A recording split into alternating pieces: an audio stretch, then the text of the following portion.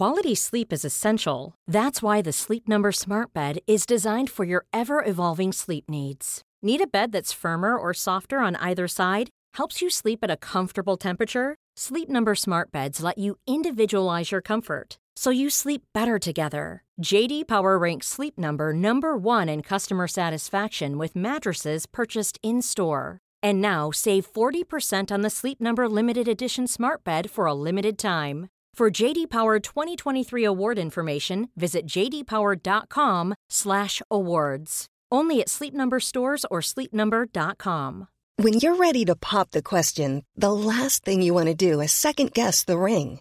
At BlueNile.com, you can design a one-of-a-kind ring with the ease and convenience of shopping online. Choose your diamond and setting. When you find the one, you'll get it delivered right to your door. Go to BlueNile.com and use promo code LISTEN to get $50 off your purchase of $500 or more. That's code LISTEN at BlueNile.com for $50 off your purchase.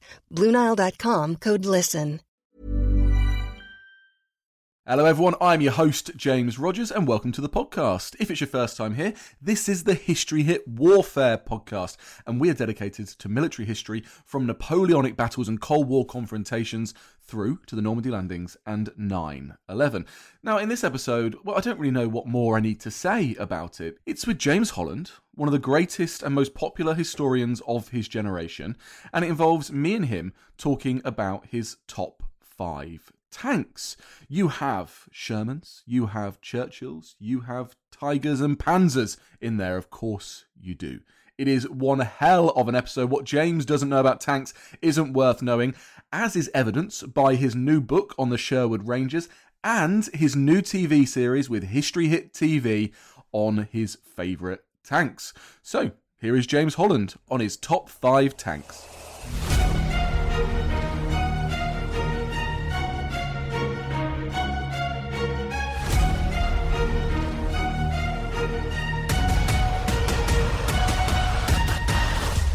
Hi James, welcome to the History Hit Warfare podcast. How are you doing today? Yeah, I'm all right. Nice to see you. Good to see you too. Where are you in the world? Currently, I am in St Mawes in Cornwall. It's a regular trip down here to Cornwall. Well, we try and come down here at least once a year anyway. Very good. Well, a well-deserved break after the new book is out. Congratulations. Brothers in Arms, One Legendary Tank Regiment's Bloody War from D-Day to VE Day. Is it fair to say that this book is kind of a band of brothers of the tank world? Yeah, I think it is very fair to say that. In fact, actually, the inspiration for it came after a conversation with John Orloff, who was a screenwriter for some of the original Brand of Brothers series. And after that conversation, we were talking about it, and I was sort of wondering what to do because of the COVID lockdown. It was going to mean that the big sort of campaign history I'd been planning, it wouldn't be possible because it just wouldn't be able to travel, wouldn't be able to get to archives and all that kind of stuff. So I started thinking about it, and actually I revisited the 1992 original book that Stephen Ambrose wrote. And it's amazing, really. You think 1992, that was very kind of sort of radical for the time. I mean, no one had written anything like it. It's actually pretty dated now, but I think that's perhaps understandable. And for all sorts of reasons, I had a very strong connection with the Sherwood Rangers. I'd interviewed a number of the veterans. I had access to various papers and letters and journals and stuff of people who had been in the regiment during the war. And suddenly this sort of seed took hold and seemed like a really good thing to do. I was a bit nervous about sort of going down into the grandeur of one unit and a British unit rather than an American unit and all the rest of it. But it all seems to have worked out okay. It does seem to have worked out okay. The one thing that Stephen Ambrose had, though, of course, was that amazing ability to just go and talk to Dick Winters and the rest of them whilst writing that book. How long have you been working on this book? Because it feels like you've been doing something similar. The detail is remarkable. Well, thank you. I became very good friends with David Christopherson, who is Stanley Christopherson's son. And Stanley Christopherson was in the Sherwood Rangers throughout the entire Second World War, and a few days after D-Day became the commanding officer. And I edited his journals and diaries some years ago. And in the process of that, David and I went around sort of hoovering up interviews with a number of the veterans. So I had all that anyway. They've also written a fair amount. And there's a Sherwood Rangers Association, which has all sorts of sort of papers and documents and jottings and writings from various people. Then there's quite a few interviews in the Imperial War Museum as well. And then on top of that, various people sent me stuff. So Michael Wharton sent me his father Bill Wharton's wartime letters, for example, which are just amazing. So collectively, suddenly I had quite a decent cast list. And obviously you can't go and talk to Bill Walton because he's sadly passed away in the 1980s. But you do have his letters, and his letters have that immediacy. They were sort of written on the day. So they are an absolute living document to how he was thinking of that precise moment when he was writing to his wife. And so you can't sort of go back to Bill and ask him questions, but you do get a kind of immediacy which you don't get when people are recording things that happen sort of 60, 70, 80 years after the event. So there's pluses and minuses, I think. And I think if you have the sort of combination of people like Stan Perry, David Render, John Semkin, these kind of guys who I was able to go and talk to at great length and follow up with questions, then you're covering all bases. Well, that's the idea anyway. Well, it sounds like you had the historian's dream. You had some of those that you could talk to, and then you had those in-depth diaries and papers that really add that layer of detail that you need to understand the situation they were in and the movements they were made. And you say cast list, and you know what? I think you've said the right word there, because we had John Orloff on the podcast talking about the new Spielberg-Hanks epic Masters of the Air. And maybe I asked him the wrong question. I said, right at the end, I said, will we see one that focuses on the Navy? Of course, we've had the Airborne. We've gone through now to the US Air Force. Will we have something on the Navy? But maybe, James, maybe it's going to be the tanks that we focus on next. Well, I wish. I mean, how amazing would that be? I can't think of anything nicer. I doubt it very much, though, because it is a British regiment, and Americans understandably tend to kind of make programs about Americans, and I get it. That's where all the money comes from, doesn't it? I mean, it's amazing. There's barely a TV series on any of the streamers that doesn't have a large proportion coming from US bank accounts. You're not wrong. Well, inspired by your new book, I wanted to go through your top 5 tanks today, if that's okay with you. I don't know what would be number 5. Yeah, okay. Well, number 5, let's go for the Churchill. Okay. Let's stay British. I think the Churchill tank is interesting. Not enough of them. Very slow, but I don't think that necessarily is a problem. I think they're very well armoured. In summer of 1944, it was best armoured tank around until the Tiger IIs turned up. Low profile. Can climb up steeper slopes than just about any other tank around. And versatile as well. You can put a 6-pounder anti-tank gun in it. You can turn it into a flamethrower. And I think it's really important to understand that the Crocodile Churchill, which is the flamethrower, which can spew a kind of sort of napalm spray 120 yards, that is really quite something. And for Germans coming up against this monstrous beast, I mean, they were sort of regarding it with the same kind of terror and awe that the Tiger tank is held. So, I think it was a pretty impressive beast, to be honest. I think the big problem was there just weren't enough of them. We had Tim Strickland, the son of Strick, the tank man of the Arras, on the podcast recently, and he was making that same point about the tank's ability to just climb so well. The tactical advantage that gives you. Can you explain it to us in that kind of strategic context? Yeah, well, it just means it can go up very steep slopes. So the problem is if you're going over a ditch or something like that, or you've got to climb up a steep slope, unless you've got something that can climb up over it, you've either got to bulldoze your way through it or you've got to bridge it, all of which takes time and hassle and all those sort of things.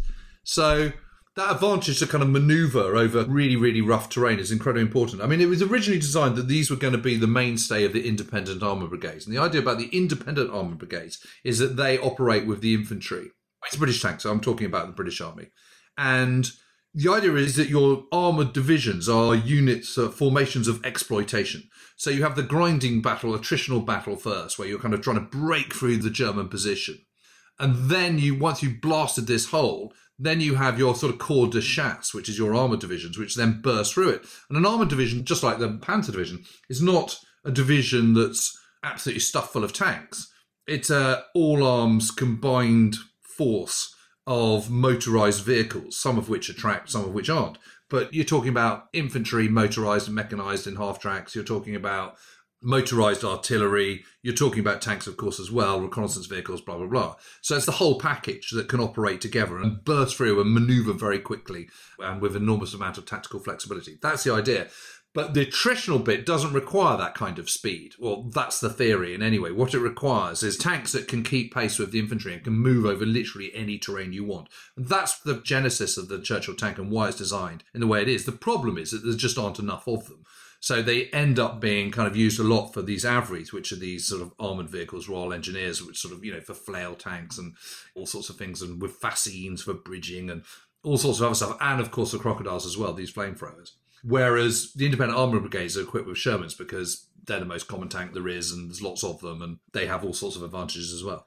We're spending a lot of time on this one for number 5, but I'm fascinated by it because what did the German soldiers think of this Churchill tank with a flamethrower on it spewing napalm at them? I mean, this must have been truly terrifying. Yeah, really properly apocalyptic kind of hell. I think the sort of psychological effect of a crocodile attacking you is greater than that of a Tiger tank.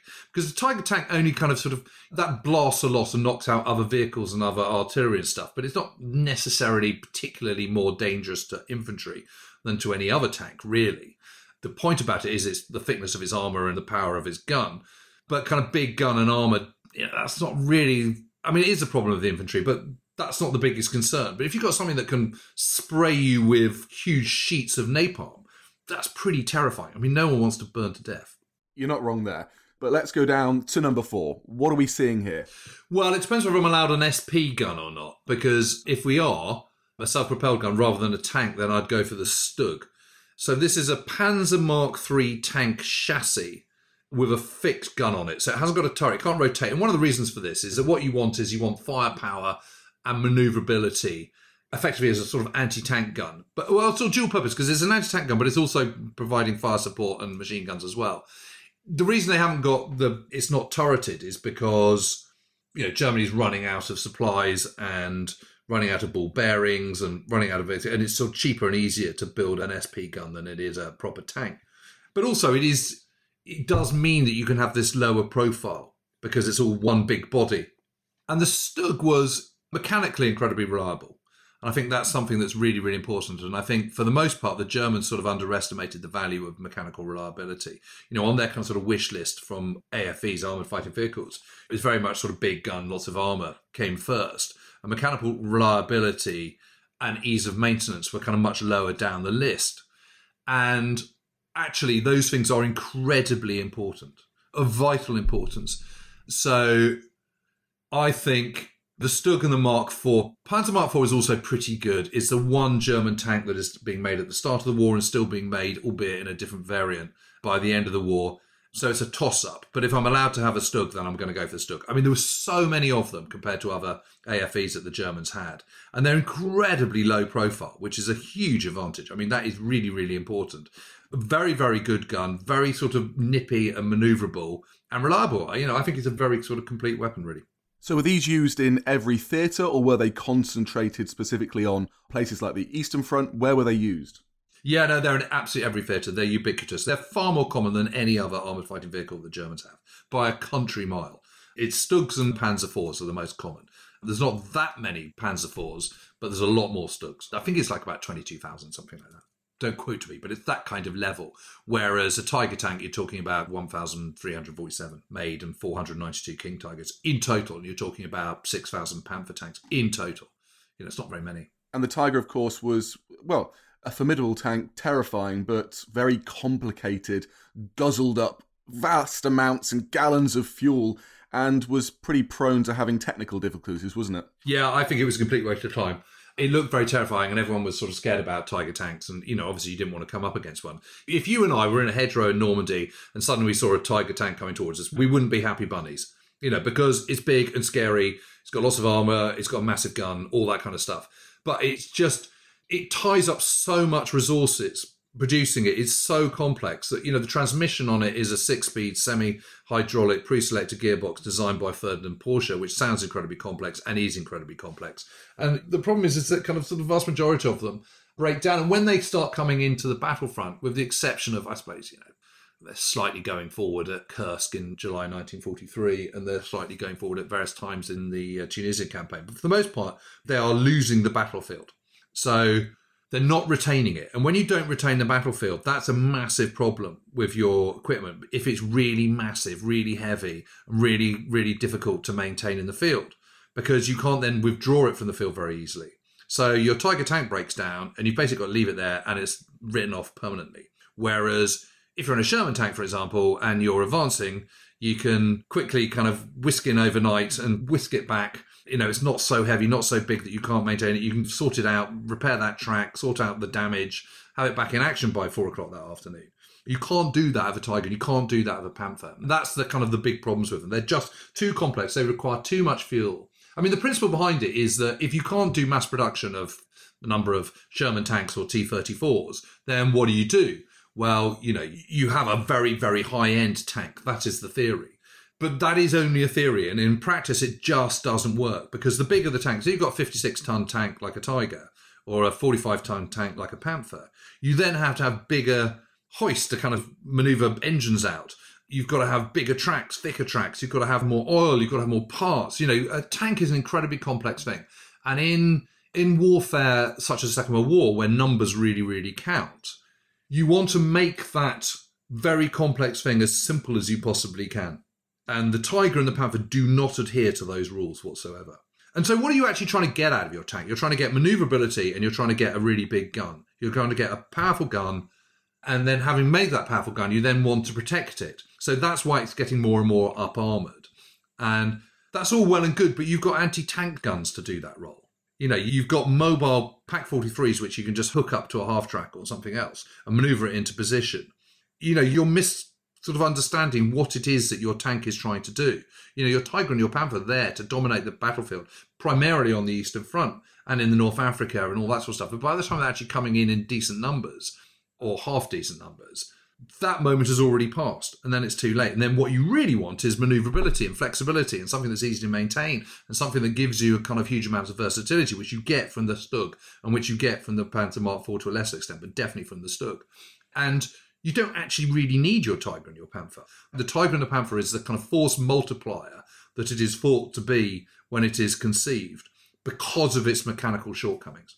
And you've raised a point there that I've never really considered. The logistics of moving a Tiger to the North Africa campaign must have been complete hell, just the sheer size of the beast as well, and its weight.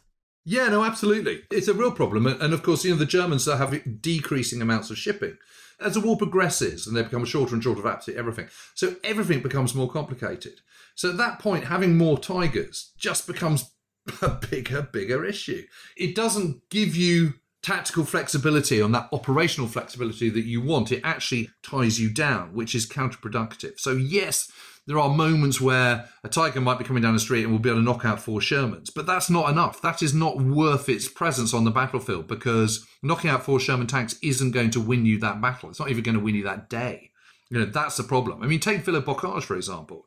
Michael Wittmann goes down the street and knocks up a leading column from the 7th Armoured Division. So what? I mean, he knocks out 22 tanks and vehicles in 2 days, but they lose 6 of their precious Tigers, of which they've only got 36 in Normandy, in that same engagement. And it's a small tactical victory over 36 hours, which achieves in the long term absolutely zero.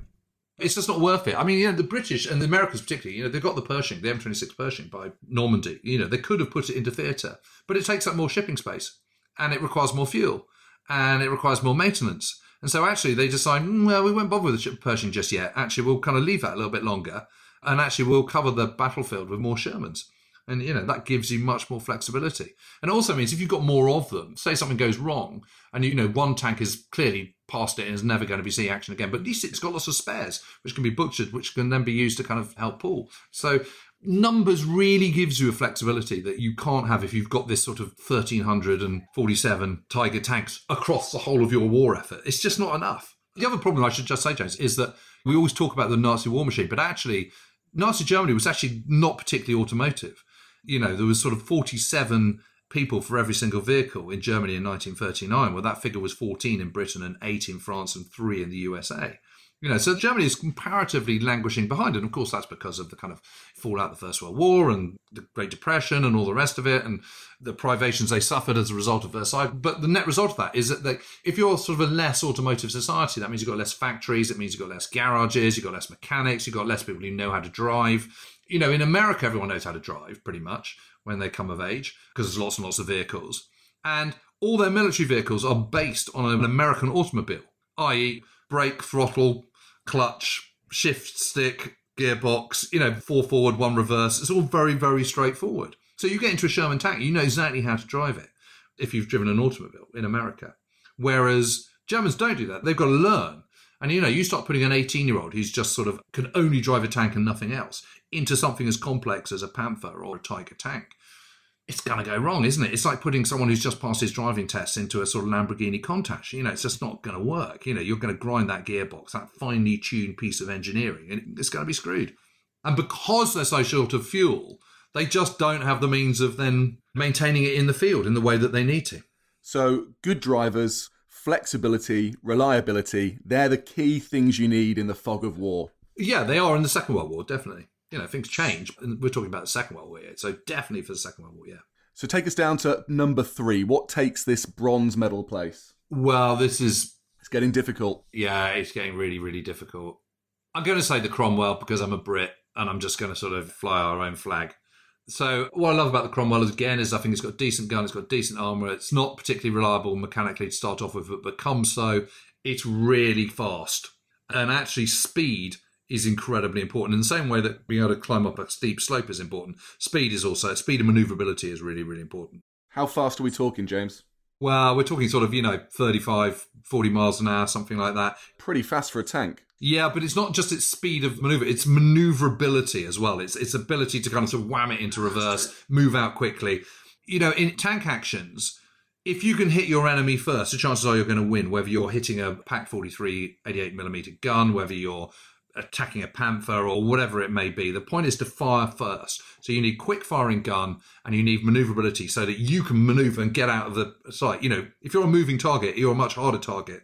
And again, one of the problems with the Panthers and Tigers is they're a bit cumbersome. They're a bit, because they're so huge, it's like sort of comparing an HGV with a sports car. So everything in a tank design is about payoffs. It's all about, okay, you get this, but you lose that. You have this advantage, but that comes with this disadvantage. But I think the Cromwell, and it really comes into its own with those armoured divisions and the exploitation after the end of the Normandy campaign, where they're sort of, you've got the Guards armoured division sort of making kind of 300 miles in kind of 5 days. It's absolutely phenomenal, or whatever it was, 6 days. That's real speed, and the Cromwell really comes into its own in that. And it's got a decent gun, and it's low profile, and, it's pretty good. I'm sorry, you said making, 300 miles in 6 days?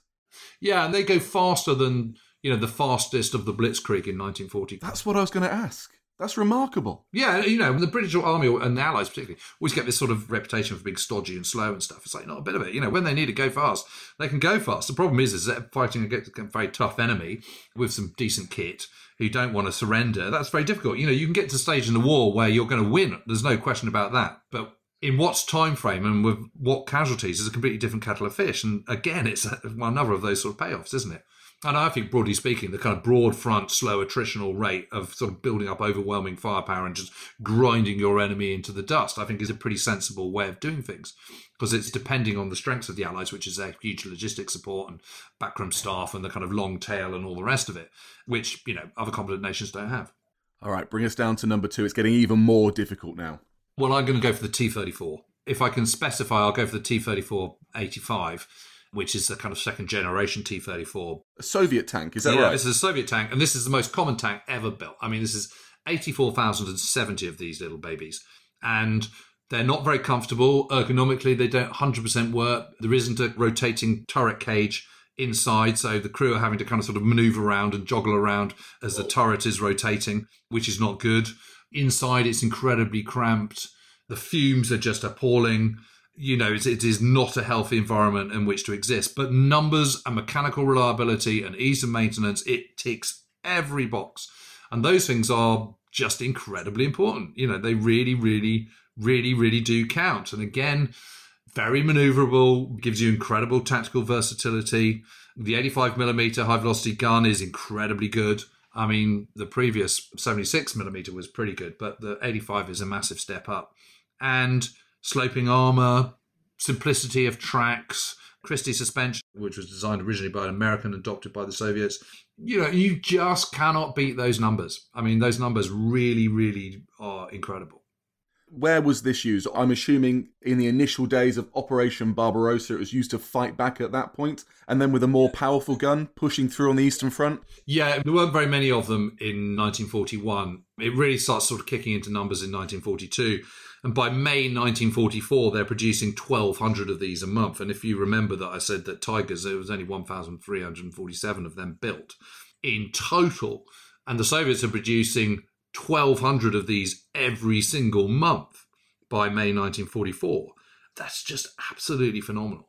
And let's put that in a little bit of context as well, because the Soviets have had to move their entire industrial base across the country and then start producing these tanks. So that's phenomenal. Yeah, it really is. And they're using the theory, the principles of the conveyor belt and mass production. And, it's interesting. If you go and look at a Tiger tank, it's very, very rough and ready. And what they're doing is they're focusing on what they need to focus on and not bothering with what they don't need to focus on. There's no frills at all to a T-34. It's incredibly simple. But it goes back to what I was saying before, that, something that's incredibly complex, like a tank, you want to keep it as simple as possible, because that gives you that flexibility in the battlefield. It gives you ease of maintenance. It means that you're not just sort of losing them the moment anything goes wrong permanently. They can be used again.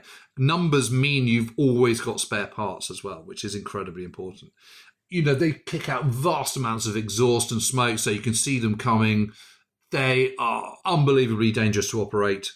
I'd hate to know what the figures of casualties are inside the tank. I mean, there's no real guard for the recoil, for example. You can just imagine how many people were having their sort of heads, arms, shoulders crushed by the recoil of that gun. And, the 85mm is a big old boy. But for numbers, for versatility, for mechanical reliability, for ease of maintenance, just sheer numbers, it's hard to beat. And one of the crazy things for me is that, of course, during the interwar period and that early year of the war, the Soviets and the Germans had been working together in an industrial base, producing tanks, designing strategy, testing things out. And then they come around to face each other. Yeah, no, absolutely. But what is also interesting is that their approach to armoured vehicles is completely different. And they look very different. I mean, to start off with, the Germans have the right idea of using tanks as that they're just there to support the infantry, give you a little bit of firepower, give you flexibility. The Panzer I and II, even the Panzer III, they're super flexible, they're super manoeuvrable, they're quick, they're not very lightly armoured and lightly gunned. But that's not what they're doing. When the Panzers destroy the French 1st Armoured Division on the 15th of May 1940, they do so not by tank-on-tank actions. It's by using the tanks to lure the French tanks into a hidden screen of anti-tank guns. It's the anti-tank guns that destroy the tanks. That's great. There's nothing wrong with that at all. What happens is they come up against the T-34 in the Soviet Union and suddenly think, oh my God, these have got bigger tanks, bigger guns and bigger turrets. That's what we need. And so there is this complete sort of volte-face-on approach to armoured fighting vehicles. And out of that spawns kind of upgunned Panzer Mark IVs and, of course, the Panther and the Tiger tank, and then ultimately the King Tiger and even the Elephant, which never comes to anything, but is sort of completely absurd. And I think, the Tiger and the Panther is a sort of reaction to the very different approach that the Soviets take. And I think that's incredibly fascinating. I mean, in warfare, what happens is, someone takes an advantage in one particular field and then the other person catches up and overtakes and, so it goes on. But it's remarkable when one thinks about how much sort of cooperation there was in the early 1930s and training programs and all the rest of it, how very different their approaches are to armoured fighting vehicles.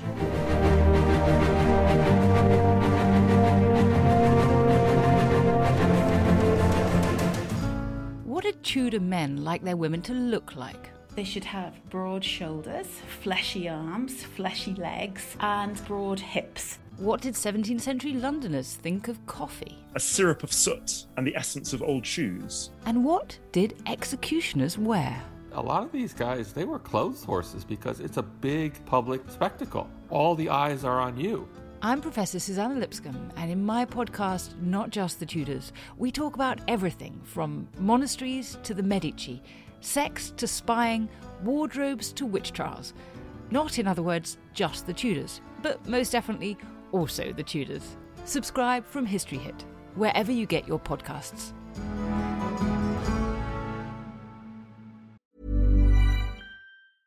Quality sleep is essential. That's why the Sleep Number Smart Bed is designed for your ever-evolving sleep needs. Need a bed that's firmer or softer on either side? Helps you sleep at a comfortable temperature? Sleep Number Smart Beds let you individualize your comfort, so you sleep better together. J.D. Power ranks Sleep Number number 1 in customer satisfaction with mattresses purchased in-store. And now, save 40% on the Sleep Number Limited Edition Smart Bed for a limited time. For J.D. Power 2023 award information, visit jdpower.com/awards. Only at Sleep Number stores or sleepnumber.com. When you're ready to pop the question, the last thing you want to do is second-guess the ring. At BlueNile.com, you can design a one-of-a-kind ring with the ease and convenience of shopping online. Choose your diamond and setting. When you find the one, you'll get it delivered right to your door. Go to BlueNile.com and use promo code LISTEN to get $50 off your purchase of $500 or more. That's code LISTEN at BlueNile.com for $50 off your purchase. BlueNile.com, code LISTEN. Even on a budget, quality is non-negotiable. That's why Quince is the place to score high-end essentials at 50 to 80% less than similar brands. Get your hands on buttery soft cashmere sweaters from just $60, Italian leather jackets, and so much more. And the best part about Quince, they exclusively partner with factories committed to safe, ethical, and responsible manufacturing. Elevate your style without the elevated price tag with Quince. Go to quince.com/upgrade for free shipping and 365-day returns.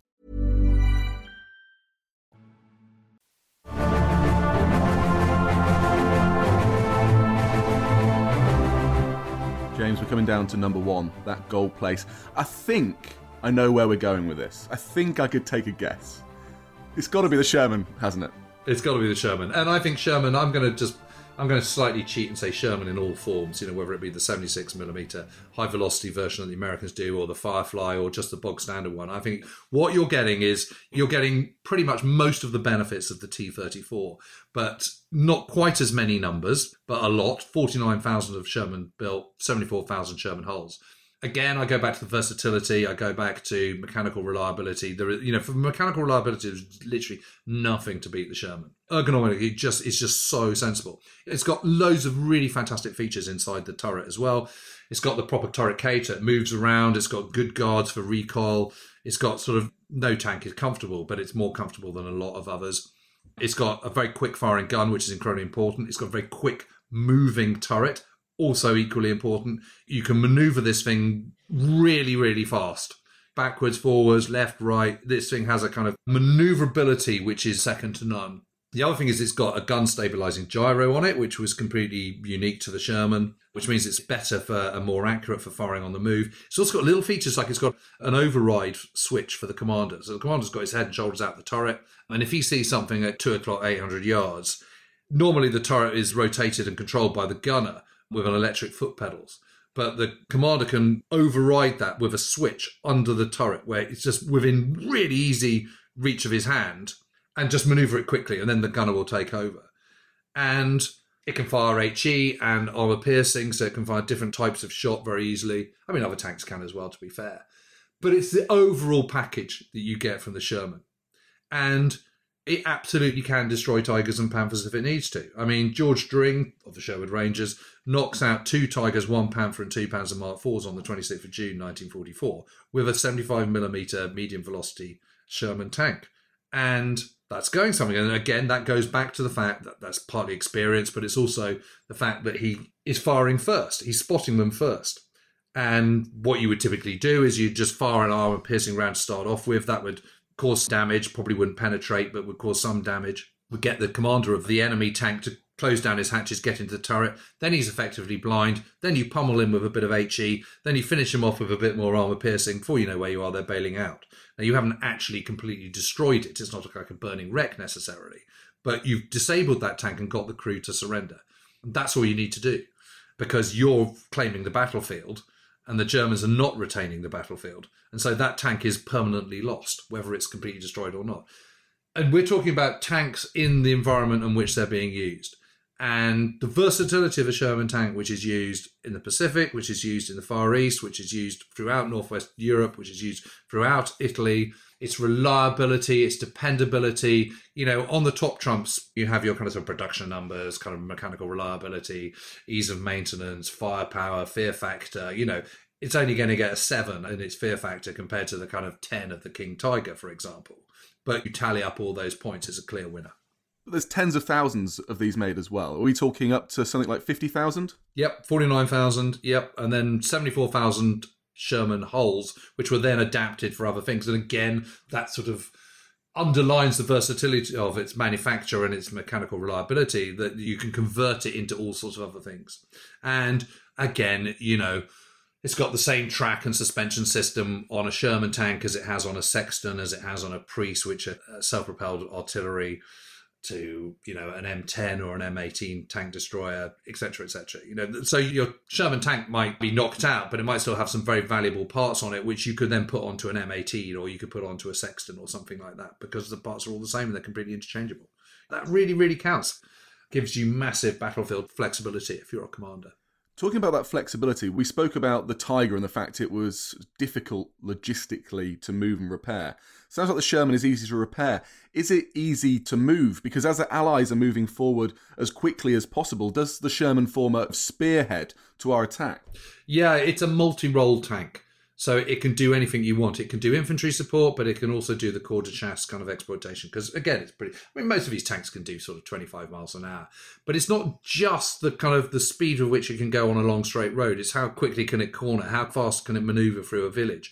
Again, this is another good reason for not having kind of massive tanks. A lot of the villages you're going to go through, whether they be, in Italy or whether they be in Northwest Europe, that you're talking about some pretty old buildings and pretty old streets which are narrow and not designed for kind of massive, great 56-ton tanks.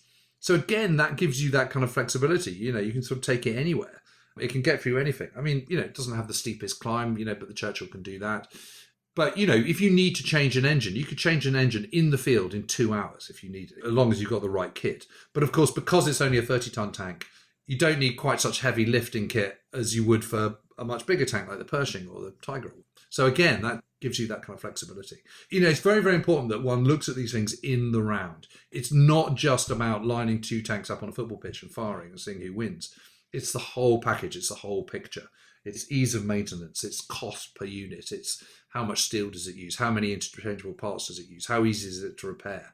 What flexibility does it give you? And I would just say that I think that the complexities and modernities and sophistications of the Sherman tank are the right bits, and the simplicity of the Sherman tank is also organised in the right way.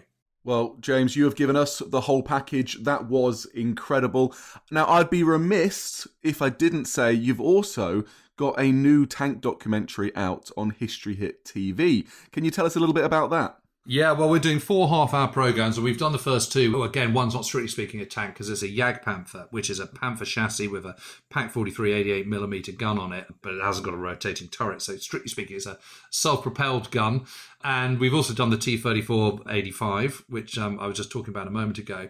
We're due to do the Cromwell and the Sherman, but ironically, the Sherman is out that we were supposed to be working with is having engine problems at the moment. Having talked about its mechanical reliability, I've now been sort of shot myself in the foot.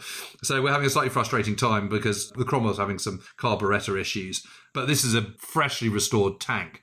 It looks absolutely amazing, the Cromwell. It is fantastic, but inevitably when you do a restoration project like this, and it's just a small crew of people, there are certain teething issues and they've come to the fore. But just the moment those are back in action, we'll be heading up there with the cameras and doing our film and finishing off the series. So if our listeners want more on tanks, tune in to History Hit TV. You got 4 incredible episodes there. And of course, go out and buy the book, out now, Brothers in Arms. James, thank you so much for coming on the History Hit Warfare podcast. Thank you, James. It's a real pleasure.